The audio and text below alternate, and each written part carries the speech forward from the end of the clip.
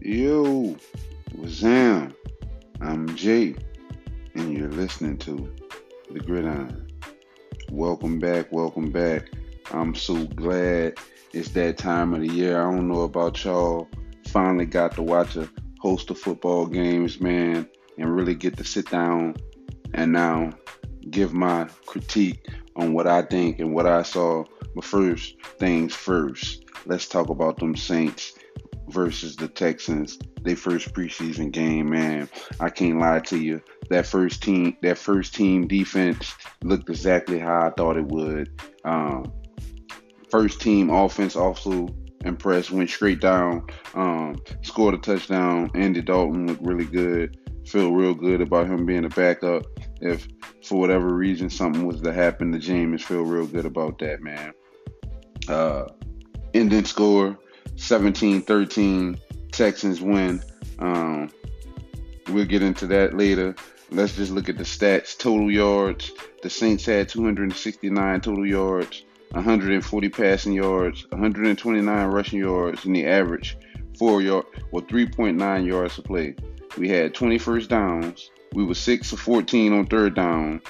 We didn't have no fourth down attempts. We had 69 total plays. On the Texans side, they had 275 total yards, 176 passing yards, 99 rushing yards, and they averaged 5.1 yards a play. They had 14 first downs. They went 3 of 12 on third down. They didn't attempt any fourth downs, and they had 54 total plays. The Saints allowed 5 sacks. We punted 6 times. We had 6 penalties, meaning the Saints for 54 yards, 2 fumbles lost, 1 interception thrown, 34 minutes and 53 seconds time of possession. Saints way. Believe it or not, the Texans only allowed 1 sack, punted 6 times, had 11 penalties for 99 yards, no fumbles lost, and they threw 3 interceptions. So in the end, well, let's continue on with the stats, shall we? The Saints went with Ian Book for most of the way after Andy Dalton went 5 of 5 for 51 yards and a touchdown, capping it off with a touchdown in that one series. Andy Dalton went for the rest of the game, basically. Went a grand total of 15 of 22 for 121 yards and an interception. Now, I'm going to be real. Let's talk about Andy Dalton for a second. It's ironic that prior to this game, maybe when the Saints played the Texans, I think the day before, me and D was talking, and shout out to D. He said, "I feel good about Andy Dalton," and I kind of was like, I don't know about Andy being the starter. I don't really want Andy to be the starter for a prolonged period of the season, but I can see Andy definitely is way better than anything we had last year that wasn't Jameis Winston, for sure. And I don't think Andy Dalton will lose you any games. But Andy Dalton came in there and looked really good to me. Make me feel real good. Saints fans should feel real good after what they saw. I know first preseason game, you can't really read too much into it, but given for what you saw in the limited snaps, you got to say one thing for sure: the first team defense and first team offense looked really in sync, crisp, straight to the point. No bullshitting around. They look good, man. But let's talk about Ian Book, because I had just took up for Ian Book before this game. And if you look at the numbers, like I said, the numbers kind of lied on this one right here. I don't know what it was about Ian. Seemed that he just, I don't know. I can't say that the lights was too big or he was nervous or what's going on. But man, it seemed like he fumbled 2 snaps, bad throws, holding on. It just seemed like he couldn't get it together. What I could say is he did the one bright spot that he had of the night of the game, in my opinion, was the throw in the end zone to Traquan Smith, and Traquan just flat out dropped it. Other than that, Ian kind of had left a bad taste in my mouth from that performance. And judging from the joint practices with the Packers, I'm hearing he's not looking all that well in the joint practices neither. I just don't know about Ian, man. I don't know. I thought he would perform way better in this preseason, and so far it just hasn't happened. Let's take a look at the rushing for the Saints. Abram Smith led the way with 7 carries for 30 yards, 4.3 average. Basically, he averaged 4.3 yards a carry. Tony Jones Jr. 7 carries for 27 yards, 3.9. Azigbo had 8 carries for 26 yards for 3.2 yards a carry. Ian Book also carried the ball 4 times for 22 yards, and he averaged basically 5.5 yards a carry. Washington had 9 carries for 19 yards for 2.1. What I can say, just looking, if you just look at it, Abram would have had the most impressive night, being that he had the best yards per carry. Washington looked really good in the passing game for sure. But I think the fumble on the goal line really kind of hurt Abram Smith a little bit. But definitely think he has some potential. I think he's definitely fighting Tony Jones Jr. and Azebo for the backup spot to I guess Mark Ingram for the third running back slot. So that's going to be something to continue to watch for the rest of the season. Let's look at the receiving yards. Dixon led the Saints with 3 receptions for 33 yards. He averaged 11 yards a catch. Kawhi Baker had 2 catches for 31 yards on 15.5 yards a catch. Callaway had 1 for 19. Dwayne Washington did all his damage on the first drive with 3 catches for 18 yards and a touchdown. Traquan had 1 catch for 15. Tony Jones Jr. had 1 catch for 13. Aesop Winston, who was released and signed, I forget who just signed them. I want to say, did the Browns just sign Aesop Winston? Yeah, I believe the Browns just signed Aesop Winston. Had 1 catch for 12 yards. The thing about that is, I think all of a sudden our wide receiver room just got crowded, and where they was using Aesop Winston last year was in the return game, and I have quite the feeling that it's going to be Deontay Hardy in the return game more this year, handling that. Rookie first round pick Chris Olave also had 1 catch for 4 yards. Adam Troutman had 1 catch for 4 yards. Ian Book also had 1. Man, this man had 1 catch for -2 yards. If you're wondering how that's possible, that's because he threw a ball so low, it got deflected right back into his face. He caught it, and he got tackled immediately. I'm not making this stuff up. Let's take a look at the defense, man. You know what I'm saying? Let's take a look at that defense. A couple of players that need to be acknowledged on the defensive side for sure. Hassan had 4 tackles and 1 assist. Also had a pretty impressive interceptions. One of the 3 interceptions we have on the night. Sewell had 4 tackles and 2 assists. JT Gray had 3 tackles and 2 assists. Shai Tuttle with 3 tackles and 1 assist. Sorensen had 3 tackles. Street had 2 tackles and 1 assist. Justin Evans had 2 tackles and one of the 3 interceptions of the night. Let's take a look at it. And I believe the other guy was Allen, who had the interception. Made an amazing interception. I think it was a few series before, and in the end, it was part of the reason of giving up the lead, giving up the big play that led to us giving up the lead. Well, I'm gonna say it was a combined effort of Abram Smith and Allen giving up the play at the end for us just completely just collapsing. Um, Allen was playing man to man, and then all of a sudden, in the words of Jonathan Vilman, he just decided he didn't want to play man to man anymore. And those are the things that's the difference, especially at this point. Difference between you making a team and getting cut, man. You know, he made an amazing interception just a couple of plays before, and right after that, gives up the game-winning touchdown. One of the play that led to the game-winning touchdown, shall I say? Uh, Overall, I must say it's preseason. This is what this is about, man. I'm just happy that we back. We back in the mix. Everybody came out of the game healthy, from my knowledge. Also, update on Jameis Winston. He's been limited at practice in the joint practices with the Packers.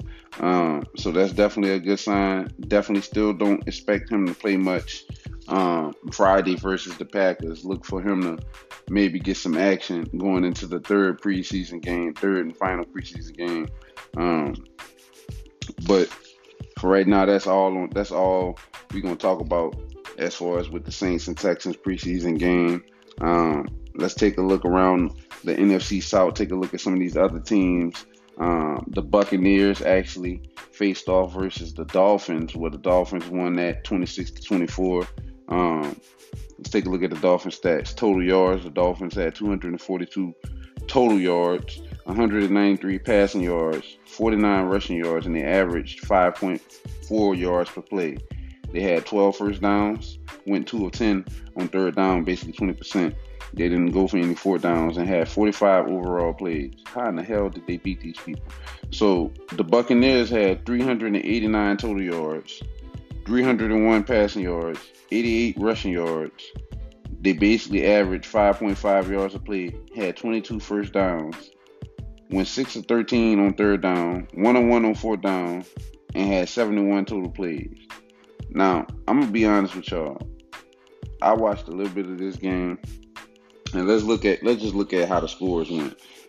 Tampa Bay, it was 7-3 in the first quarter, then in the second quarter, 17-7 Miami way. Basically, they busted open. Tampa turned around and scored 10 points in the third to Miami's 3, and Miami scored 3 points in the fourth quarter to Tampa's nothing. There you go. Definitely more to that. I didn't finish watching that game all the way, so I'm pretty sure it's more, because there ain't no way in the hell. Anyway, anytime you look at the stats, so you look at the total yards, the Buccaneers basically outgained them people by what? 146 yards? Somewhere up in there. Basically doubled them up. They had 10 more first downs than these people. Converted 4 more third downs, converted a fourth down, and basically had 16 more plays, and they lost. But you know what? If you turn the page and you get to looking at what happened, the Buccaneers had 4 penalties for 34 yards. They lost a fumble, and they threw an interception. And you look on the other side, you look at the Dolphins, they had 2 penalties for 10 yards. They had 0 fumbles, 0 interceptions. That's your story right there. In a nutshell. Let's take a look at some of these quarterbacks for the Buccaneers. The Buccaneers, Kyle Trask went 25 of 33 for 258 passing yards, had 1 touchdown and an interception. Blaine Gabbert went 5 of 5 for 56 yards and a touchdown. The running backs for the Buccaneers, White had 7 carries for 32 yards, averaged 4.6 yards a carry. Vaughn had 10 carries for 19 yards and basically averaged 2 yards with 1.9 yards a carry and 1 touchdown. Giovanni Bernard had 7 carries for 19 for 2.7 yards a carry. And Bonner had 7 carries for 18 yards for 2.6. You can expect Leonard Fournette to get a heavy dosage of that, of the carries. And Bernard coming in, I guess, as a third down back, if I had to guess. But I think they really do like to do White, so I believe he has a chance. Let's take a look at the Buccaneers receiving. Um, Johnson went 6 of 73, had 6 receptions for 73 yards on 12, basically averaged 12 yards a catch. Geiger,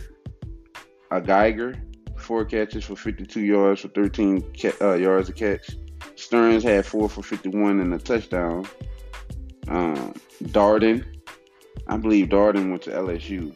Had 1 catch for 23 yards and a touchdown. Yeah, I believe Darden is the track guy. Dude, super fast, man. As you can see from the 1 catch, 23 yards and a touchdown. So definitely gotta watch out for him. On defense, let's see what the Buccaneers did. A guy named Gill had 4 tackles and 1 sack. Not bad. Aaron Nelson's had 2 tackles for 1 sack. What's this guy named? Pete O'Connor had 1 tackle for 1 sack.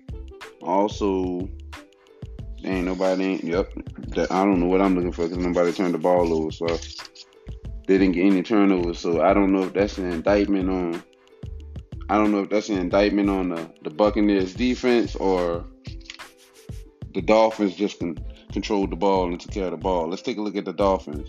Thompson, at quarterback for the Dolphins, went 20 of 28 for 218 yards and a touchdown. Very impressive. Very, very impressive. If he haven't, see, this is the good thing about the preseason. If he haven't impressed the Dolphins enough to solidify him a spot, there's 31 other teams that have a tape on him. So he has to be feeling good. Definitely have to be feeling good after that game. Like I said, 20 of 28, 218 yards and a touchdown is impressive. Gaskin had 4 carries for 27 yards. He averaged 7 yards a carry. Thompson had 3 carries for 25 yards. He averaged 8 yards a carry.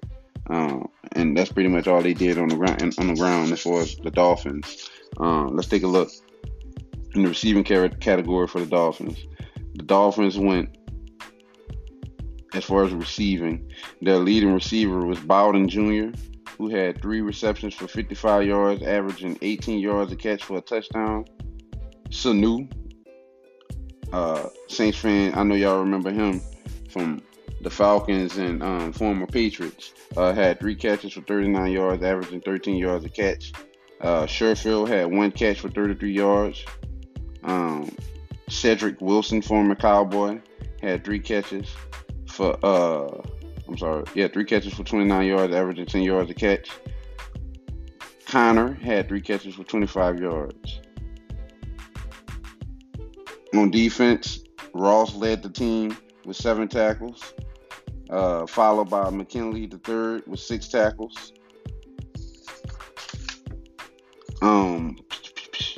Campbell had an interception. Hodge had a sack, 1 tackle for a sack.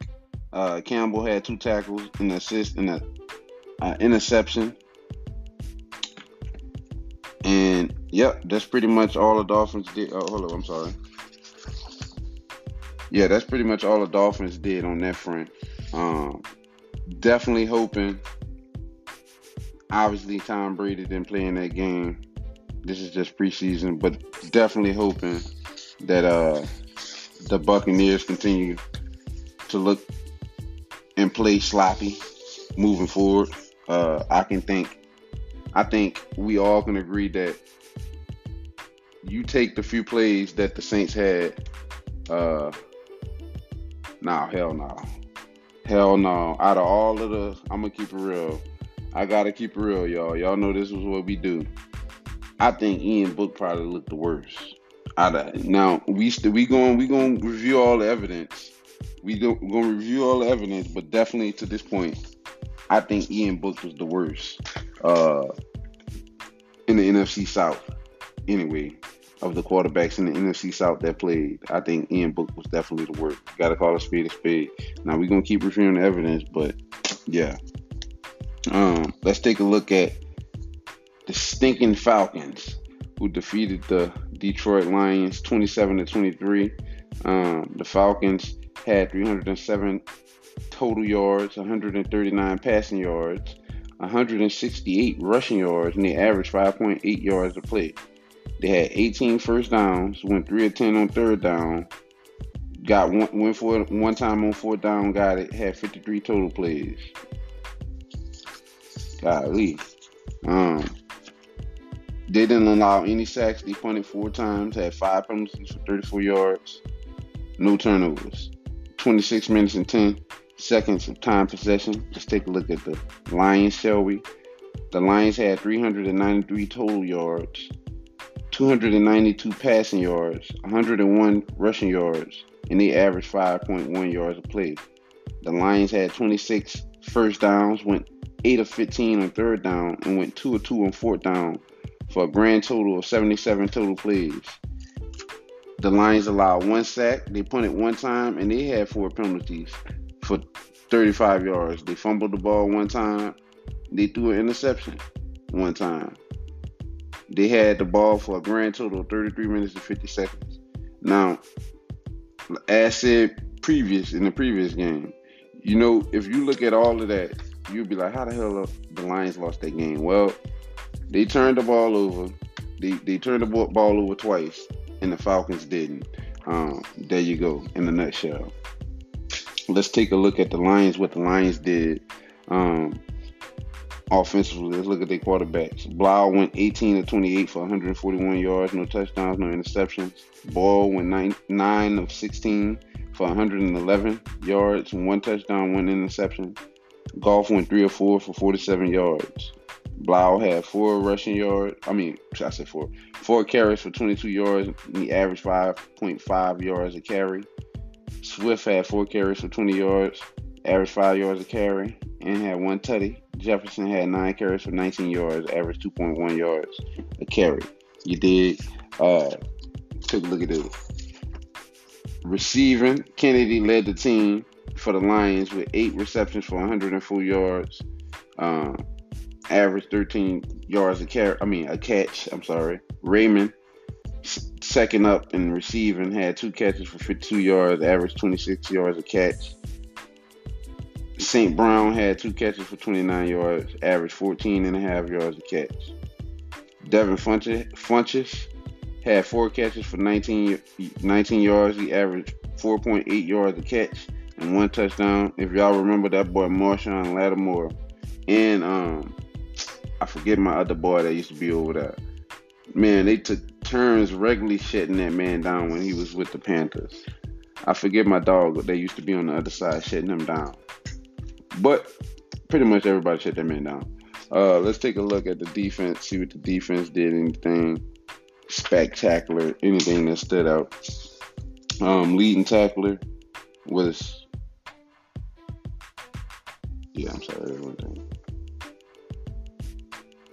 leading tackler was K. Joseph with 5 tackles. Led the team with 5 tackles. And that's pretty much all they did. Let's take a look at the Falcons, shall we? Them stinking Falcons. Ritter got the start. Well, I ain't gonna say the start. But Ritter went 10 of 22 for 103 passing yards, 2 touchdowns. Marcus Mariota went 2 for 2 for 36 yards. Ritter had 6 carries for 59 yards and 10. He averaged 10 yards a carry. Allison had 5 carries for 33 yards, averaging 6.6 yards a carry. Mariota had 3 carries for 23 yards, and he got a touchdown. Now, I'm going to tell y'all something. Falcons fans, Dirty Bird fans, Ritter and Mariota we see y'all week 1. If them boys come out there with that running shit trying to play like that, you're going to be looking for another quarterback real soon. I'm going to just say that. I'm going to leave it like that. In receiving, their first round pick led the team. In receiving, Drake London had 1 catch for 24 yards. Bernhardt had 1 catch for 21 yards and a touchdown. P. Hesse had one catch for 1 yard. He averaged 1 yard and he caught a touchdown. That boy is going. He going places in life for sure. On defense, Alfred actually had six tackles and 2 assists for an interception. Led the team. I'm sorry. Brailford had 2 tackles, 1 assist, and a half a sack. It always kills me how they hand out half a sack. So either the dude sacked him or he didn't. You know what I'm saying? And the other person who got credit for 1 assist and a half a sack was Dalton. And that's pretty much all the Falcons did. But once again, I can't wait to see them boys week 1, man. See what London and whoever's starting that quarterback, how that's going to look. Let's take a look at the Panthers and the Commanders, where the Panthers won the game 23-21. Walker got the nod. 10 completions for 10 of 19. Completed 10 passes for 136 yards. Baker Mayfield went 4-7 for 45 yards. Sam Darnold went 2 of 3, 16 yards, 1 touchdown. Matt Corral went 1 of 9 for 11 yards. Rushing, Brown had 10 carries for 36 yards, averaged 3.6 yards a whop. Got 1 tutty. Levitt got 5 carries for 16 yards. Walker had 2 carries for 12 yards. Chuba Hubbard got 4 carries for 11 yards. I'm almost quite certain for the Panthers is going to be Christian McCaffrey, C-Mac, and Chuba Hubbard getting the workload right there. Leading them in receiving is Wright, had 3 catches for 46 yards. He averaged 15 yards a catch. Kirkwood had 3 catches for 38 yards. He averaged 12.7 yards a catch. Rashard Higgins also had 3 catches for 22 yards, 7.3 yards a catch, and 1 touchdown. On defense, Hayes led the team with 5 tackles. Hoskins had 2 tackles, 2 assists, and 1 sack. You dig? Dawson had 2 tackles, 2 assists, and 1 interception. Jordan had 1 tackle and 1 sack. And I believe, here we go with the half sack. Panasqua, I don't know how to say this man's name. Panasqua had a half a sack and 2 assists. There they go with the half assist thing again. I'm assuming somebody else got the other half, right? Bada had 2 tackles, 2 assists, and a half a sack. Reeves had 2 tackles, assist, and a sack. It was a sack party over there, wasn't it? Wise had 1 tackle and 1 sack. And that's pretty much what happened on that front. Total yards, the Panthers had 288 total yards, 195 passing yards, 93 rushing yards. They averaged 4.1 yards per play. 20 first downs, went 11 of 18 on 3rd down, went for it 1 time on 4th down, didn't get it. 71 total plays. The Commanders had 350 total yards with 229 passing yards, 121 rushing yards, and they averaged 5.3 yards per play. They also had 23 first downs, went 8 of 14 on 3rd down, 2 of 2 on 4th down, and had 66 total plays. The Commanders. But yet, in some type of way, they still lost the game. Same old story. The Panthers didn't turn the ball over. The Commanders fumbled the ball once and they threw an interception. Had 6 penalties for 45 yards. Allowed 2 sacks, punted 3 times. Same old. You feel me? Carson Wentz for the Commanders went 10 of 13 for 74 yards. Howell went 9 of 16 for 145 yards. And Heineke went 4 of 9 for 21 yards and 1 pick. Williams for the Commanders went 5 for 31 and averaged 6.2 yards per carry. Robinson carried the ball 6 times for 26 yards, 4.3 yards a carry. for 1 touchdown. How rushed the ball 3 times for 19 yards for 6.3 a carry for 2 touchdowns. Um, Kind of make you think had he not turned the ball over that many times, how that would have turned out. Erickson led the team with 2 receptions for 56 yards, averaging 28 yards a catch.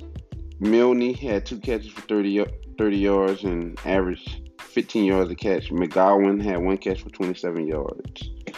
And that's your weekly stats as far as with the preseason. We're going to take a quick little break, man. Y'all don't go nowhere. Stay tuned.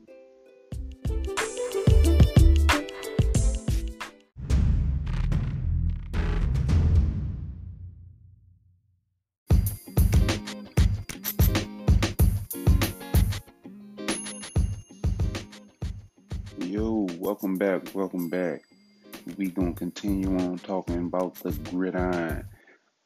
We're gonna talk a little bit about Jameis Winston and Chris Olave expectations moving forward.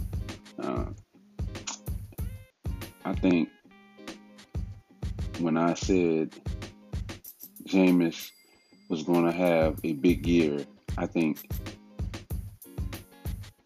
people didn't really understand what I was saying, so they took it as it being a bold statement or a big statement, when in actuality, I don't think that's all really that big of a statement when you look at this man's career accolades up to the point and what he was able to do last year with the wide receiver core that was depleted. You know what I'm saying? Is it that far-fetched of a thing to say when you getting the likes of a Michael Thomas, first round draft pick Chris Olave, then you throw in Jarvis Landry, Traquan Smith, and you still bring back the guys you had last year, man. I think if he's healthy, yeah.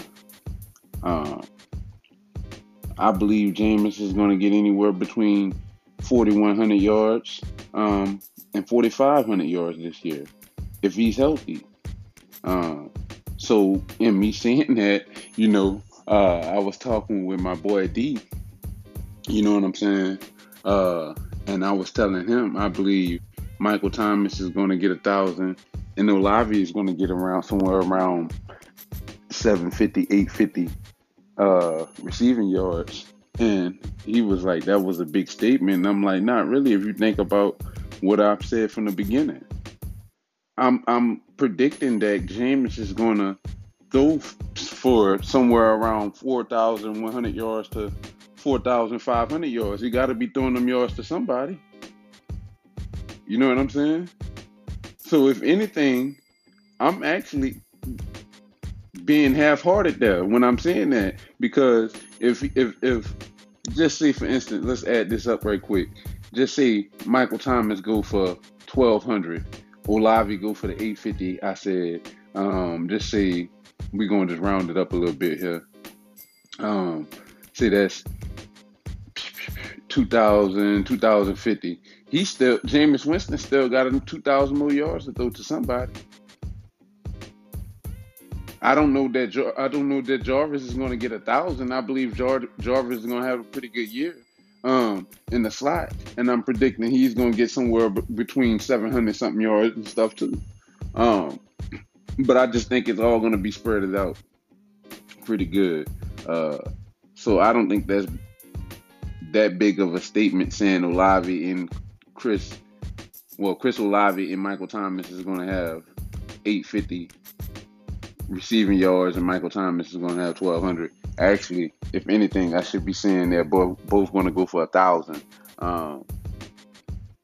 And I do believe that's possible. When you look at the kid, Chris Olave, I've paid close attention to him since we drafted him. Actually, this goes back to 2019 when I first laid eyes on him. The reason being, what caught my eye was, that's when LSU was on the road. We had Jamar Chase, we had Justin Jefferson, we had Terrence Marshall, we had Thaddeus Moss, and all those guys. So I used to compare our offense to the Ohio State offense, and I used to say why our offense was better. And I used to try to find the the numbers, comparable comps on speed and things of that nature between Jamar Chase and Olave. And what I come to find out was the dude was pretty good. We never played him. Lucky for them at that time. But I always compared Olave to Justin Jefferson. When you look at Justin Jefferson about 6'1", 203 pounds, and I believe he ran the 40, and I think his 40 time was 4.43 or something like that. Shout out to D, information check. And Chris Olave, I believe, initially ran a 4.26. People thought they corrected it, and it was a 4.38. Either way, go dude fast. But I compare Justin Jefferson's first season, and I look and say, man, I believe Chris Olave might be able to emulate something of that nature. And you'd be like, well, how is that possible? Well, when you think about it, let's think about it for a second. Justin Jefferson was playing on a team that was led by Adam Thielen, also with a running back named Dalvin Cook. So you got a ball dominant running back, and you got a number one wide receiver in Adam Thielen. Some type of way, you know what I'm saying? When you good, man. You make stuff shake. So I'm looking at, first of all, Michael Thomas is better than Thielen, but Adam Thielen ain't no slouch. But you see, it's the same thing. You know, we got a number one over there. We looking for a number two. We got a pretty good to excellent, the GOAT probably in Demario Davis' own words. You know what I'm saying? He played the best running back in practice every day. So when you look at it like that, the role Justin Jefferson was able to carve out with the Vikings, I believe Chris Olave will be able to emulate that. And people were like, well, let me ask you something. Would you take Jameis Winston over Kirk Cousins? Or would you say Kirk Cousins is better than Jameis Winston? People say, oh, well, he had a pretty good year last year. He did. But you look at the season Jameis was having before he got injured. I don't think anyone in their right damn mind will argue that Kirk Cousins is more talented than Jameis Winston. Only thing people always bring up is the 30 interceptions. I don't hear about the Heisman Award. I don't hear about the Pro Bowl. I don't even hear about the 30 touchdowns he threw that year. And I don't hear about the 5,000 yards he threw in one season. I don't hear about, all I hear is the negative stuff. So yes, I do believe with the weapons, Jameis Winston can emulate some of what, if not better, what Kirk Cousins has done. When people break it down, I don't know about how it's going to look without Sean Payton. Who that nation? Those who watched the game. First, let me address the people who watched the game. Y'all seen how that first drive looked? Did it look bad? Nah, it didn't look bad. It looked pretty good. Just imagine Jameis being in there. Now, for those who didn't see the game, I'm talking about the preseason game versus the Texans. The first drive was on point. Now, for those who remember the season where Sean Payton was suspended and Pete Carmichael took over, offense was excellent. The offense was excellent. You would have thought Sean Payton was over there calling them plays, man. So as far as with the you don't know how it's gonna look, man, knock it off. Knock it off. You know what I'm saying? I think the play calling and everything gonna be the same. Thing that can't change as far as with the Saints is the culture. That's what can't change. The play calling, the players and all of that. Man, look, the culture can't change. All of that other stuff can change, but the culture can't change. That's what is gonna keep. You know, that's what the Cowboys don't have. You feel me? That's why they've failed to. Their culture is to be popular, to be to be the brand of the Cowboys, to be America's team. Their culture isn't actually winning. We want to win. Um, but back to Jameis Winston. I do believe Jameis Winston. I actually, man, look, and I said this. I think Jameis is going to be the best quarterback in the NFC, if healthy. I do believe he's going to be in it. He should be in it to win the MVP. He should be in it. Not saying he's going to win it, but he should be in it. If everything go right according to how I see it, not just being a fan, um, Jameis should be in it. Olave should be in it to be Rookie of the Year. When I look at the build, first of all, I look at the build of Olave and I look at Justin Jefferson. Justin Jefferson is just a little bit smaller, but he's a little bit quicker. I believe he's a little bit more mature than Justin Jefferson was when he came out. I don't think people realize, man, Olave is already 22 years old. So, dude already know it's something about dealing with like older cats coming out of school, you know what I'm saying, versus dealing with teenagers that just had a couple of years, you know what I'm saying. I like this right here, I'm telling you for a fact. I was playing with my boy D, and I told him, I said, man, if we got drafted, he would be Drake London for the Falcons, and I would be Olave. And he laughed, or like, yeah, you're right. I'd be a high pick. I was like, yeah, but the people will be thinking in the long run, like, man, what the hell was the Falcons thinking, taking Drake London? I mean, no disrespect to Drake London, man. I just look at his accolades, and I look at them type of dudes, you know what I'm saying, didn't really put in that much work.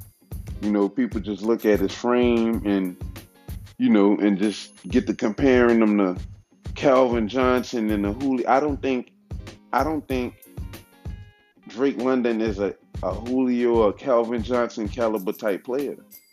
Me, frankly, even looking back in college and stuff, I think people so quick to throw and thrust these labels out here on these players, and I think in a couple of years we'll look back. I'm not gonna say he's gonna suck, but I think we're gonna look back and be like, he wasn't worthy of that high of a pick.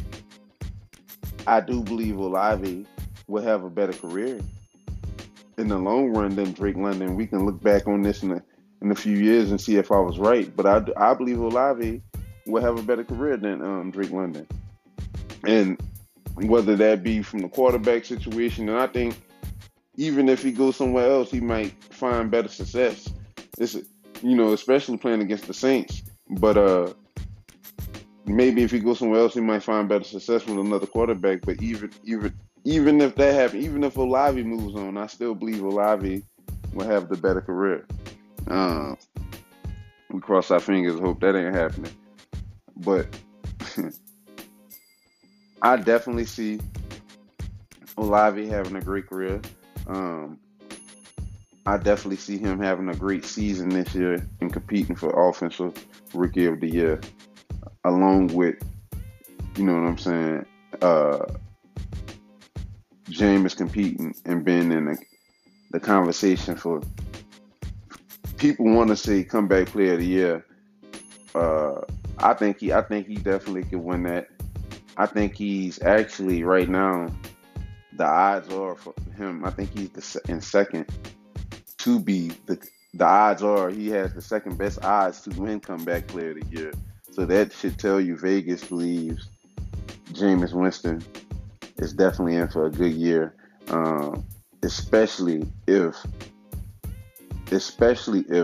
AK-41 Alvin Kamara, who has his own cereal. Man, I walked into Rouse's the other day and looking for my cereal and all of that. And I'm like, man, what the hell kind of cereal is it? Alvin Kamara, man. I ain't gonna even lie, I got some. Them joints was good too. I ain't gonna lie. Shout out to AK-41 Alvin Kamara. You feel me? But if Alvin Kamara doesn't face suspension this year, I definitely think this whole team is in for a good one. Uh, and I think we should go for it all. I think first of all, some teams, I think everybody should go for it all. But some teams just know they just don't have it for whatever reason, whether they too young, they don't have the talent, they don't have the coaches, they don't have whatever the reason, it's not gonna work out like that for everybody. There's a few teams who trying to do it right now. You seen the Rams say they don't give a damn about no picks. They trying to win it this year. They'll deal with next year and 5 years from now when that happens. You look at how the Saints was doing it. You know what I'm saying? All those years with Drew Brees kicking the can down the road with the salary cap. Uh, and to keep it real, the day of doom was supposed to come, and them days they came and went with the wizard Mickey Loomis up there. Uh, but I will say this: you got some teams that just know they just average. That's the Cowboys. You know what I'm saying? That's stuck in that middle. They just average. They not they not bad enough to really get like the top of the top picks, but they're not good enough. You know what I'm saying, to actually win it all. So you just stuck in that mediocre spot.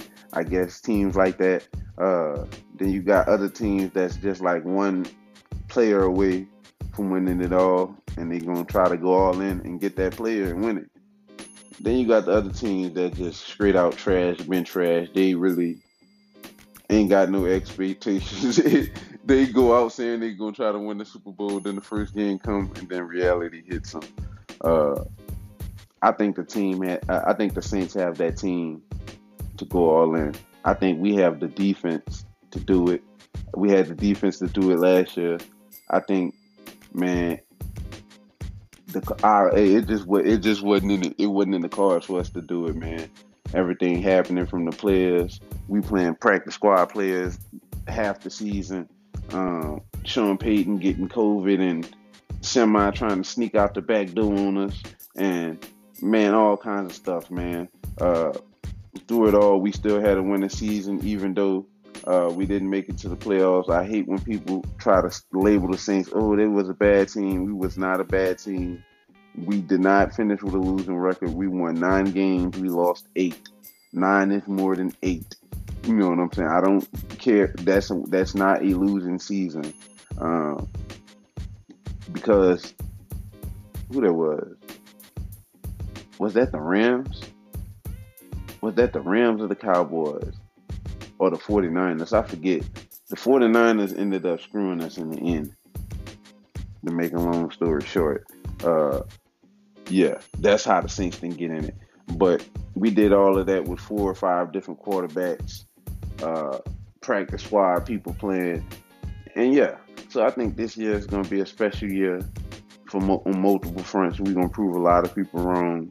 And the Saints definitely going to prove me here at the gridiron right. You know what I'm saying? Speaking of, I want to touch on one more thing before we get on up out of here. You know, Sean Payton just sitting there now. At first, I'm gonna keep it real. That's what we do here at the gridiron. You feel me? At first, my thoughts were if he just wanted to retire, just walk off to the sunset, spend time with his family, play golf, go fishing, whatever it is you do when you retire, cool. But if you trying to like do some backdoor stuff like Nick Saban did, oh, I'm about to retire, or I ain't going nowhere, this and that. Next thing you know, we find you over here with the Dolphins. Oh no, no, no. Everything you done to that point kind of tainted in a way.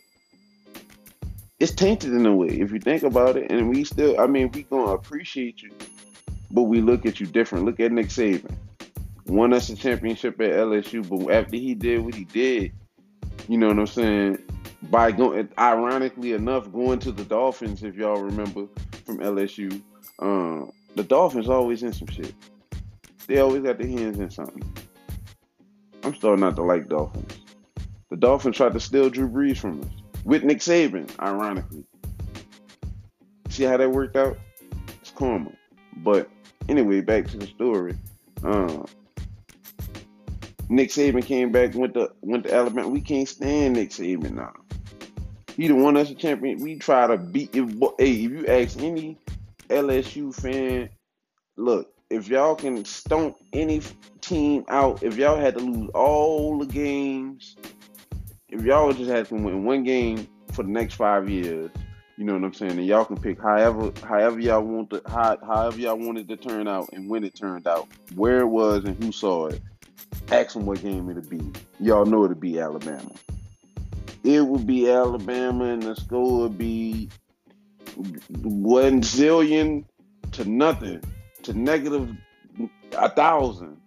You feel how the hell? Yeah, that's what the score would be. You feel me? But real talk, man, people can't stand that man. So you just imagine, you know what I'm saying? Not only Sean Payton pulling off a move like that, but you know what I'm saying? There's the feeling like, all right, Drew Brees left, Drew Brees then retired. You know, we got some players aging and all of that. All of a sudden, he trying to dip when it seems like it's about to get tough. Man, that's some, you know what I'm saying? That ain't cool. You know what I'm saying? People look like that ain't cool. You want to leave when you feel like, all right, you didn't got all you can get from us. Now you trying to move on to another team and build something up over there. You know what I'm saying? Instead of over here, when the team that you know what I'm saying, the team and the franchise, the city, which you said you was committed to. But it's all good. You know what I'm saying? But just imagine the animosity. You know what I'm saying? Who that nation are going to have towards this man if he lay up there and try to come back to the Cowboys. First of all, man, I done already said my feelings towards that. You know what I'm saying? Let them go to the Cowboys, man. They gonna suffer. You know, now I do believe he'll be able to win the division over there in the NFC East because the division over there really, really trash. But I mean, if you think about it. Let's sit back and think about it. Had Sean Payton really just sat back with the Saints, you know, you look at the division, Tom Brady probably about to retire after this year. So we don't even know what Tampa Bay quarterback situation gonna be moving forward. You look at Atlanta, all right, they think about starting Ritter, Mariota, all right, neither one of them scare me. Carolina got Baker Mayfield, Sam Darnold. Really? I'm gonna keep it real. You know what I'm saying? I think the NFC quarterback situation gonna be a little better than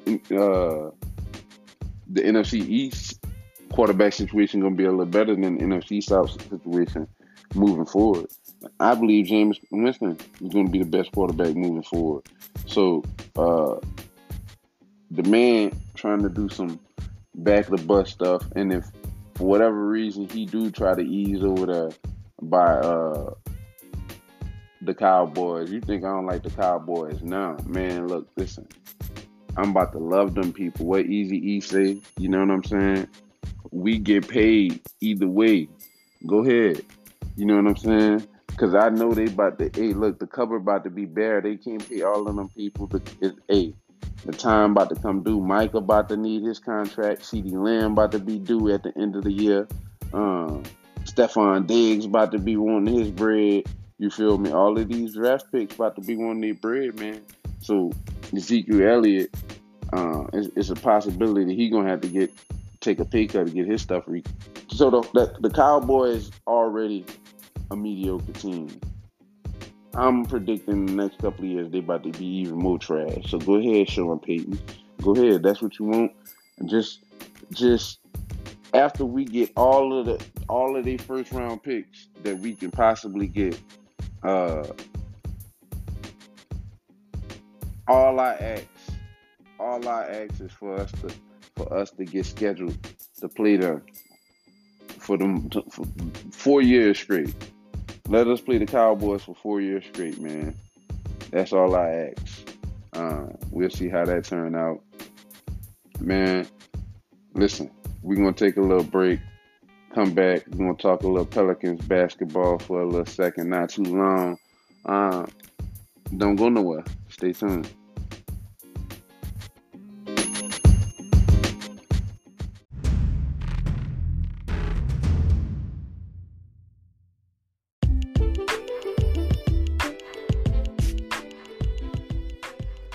You, welcome back. Welcome back. Man, I've been sitting back thinking about this Pelican team, man. Look, listen, I got the ultimate trade proposal for the Brooklyn Nets for Kevin Durant. I said I wouldn't do this, but this is probably about one of the only moves that I personally would do. And I'm hesitant to do it because it involves giving away a player I really wouldn't want to give away. But check it out. We're going to start it off with I would offer up CJ McCollum. I will offer CJ McCollum, Jackson Hayes, um, and Herb Jones. The Lakers' first round pick and Milwaukee's first round pick. Uh, and hey, look, I give you that. And we get Kevin Durant back, and the Pelicans have a starting lineup of, pull up, I'm sorry. I left a person out. I left a person out. We can give them the point guard that we drafted, the point guard / small forward that we drafted this year in the first round. We can throw him in there too. Now we can have a starting lineup of Jose Alvarado at the 1, Brandon Ingram at the 2, Kevin Durant at the 3, Zion at the 4, and Jonas Valanciunas at the 5. Coming off the bench, we got Trey Murphy, Trigger. we got Trigger Trey coming off the bench. We still got Kyra Lewis at the point, and then we still got Willie Hernandez at the 3. And so we still got solid options. I think we definitely would be a really good team. I would hate to give away CJ McCollum. But that's about all really. The only other thing maybe I would swap out is maybe Trey Murphy for Herb Jones. But I know shooting is a premium in the NBA, and that's something Trey Murphy does at a really high level. So trading him wouldn't be that advisable. And the only other thing is that, when you giving away something like that, this is what I know. This is why I wouldn't want to give away CJ McCollum. CJ McCollum has expressed that this is where he wants to be. This is where he wants to stay. And this is where he desires to retire. So has Brandon Ingram. You see what I'm saying? That's all they have mentioned. And that's what Brandon Ingram did when he had the chance. Zion too, but I mean, that's Zion. We'll see how that turned out with Zion in a few years. So guys like that, you really don't want to, turn your back on them, especially when they go out and perform. And I think the team, is pretty good how it already is, but one has the knowledge adding Kevin Durant to that team can't hurt. I mean, it can hurt the chemistry. It can hurt this chemistry and how he is with the young guys, but can't hurt. You feel me? But with that being said, man, look, that's all we got. I want to remind you guys, to go check us out on Instagram at The Real Gridiron. If you haven't done so already, make sure you guys subscribe. You go like, us wherever you get your podcast, whether that's on Apple, Google, Spotify, Anchor, whatever, man. We everywhere, man. And I want to thank you guys again for your support of the show. We'll be back. Same time, same place. to that. It's Jay.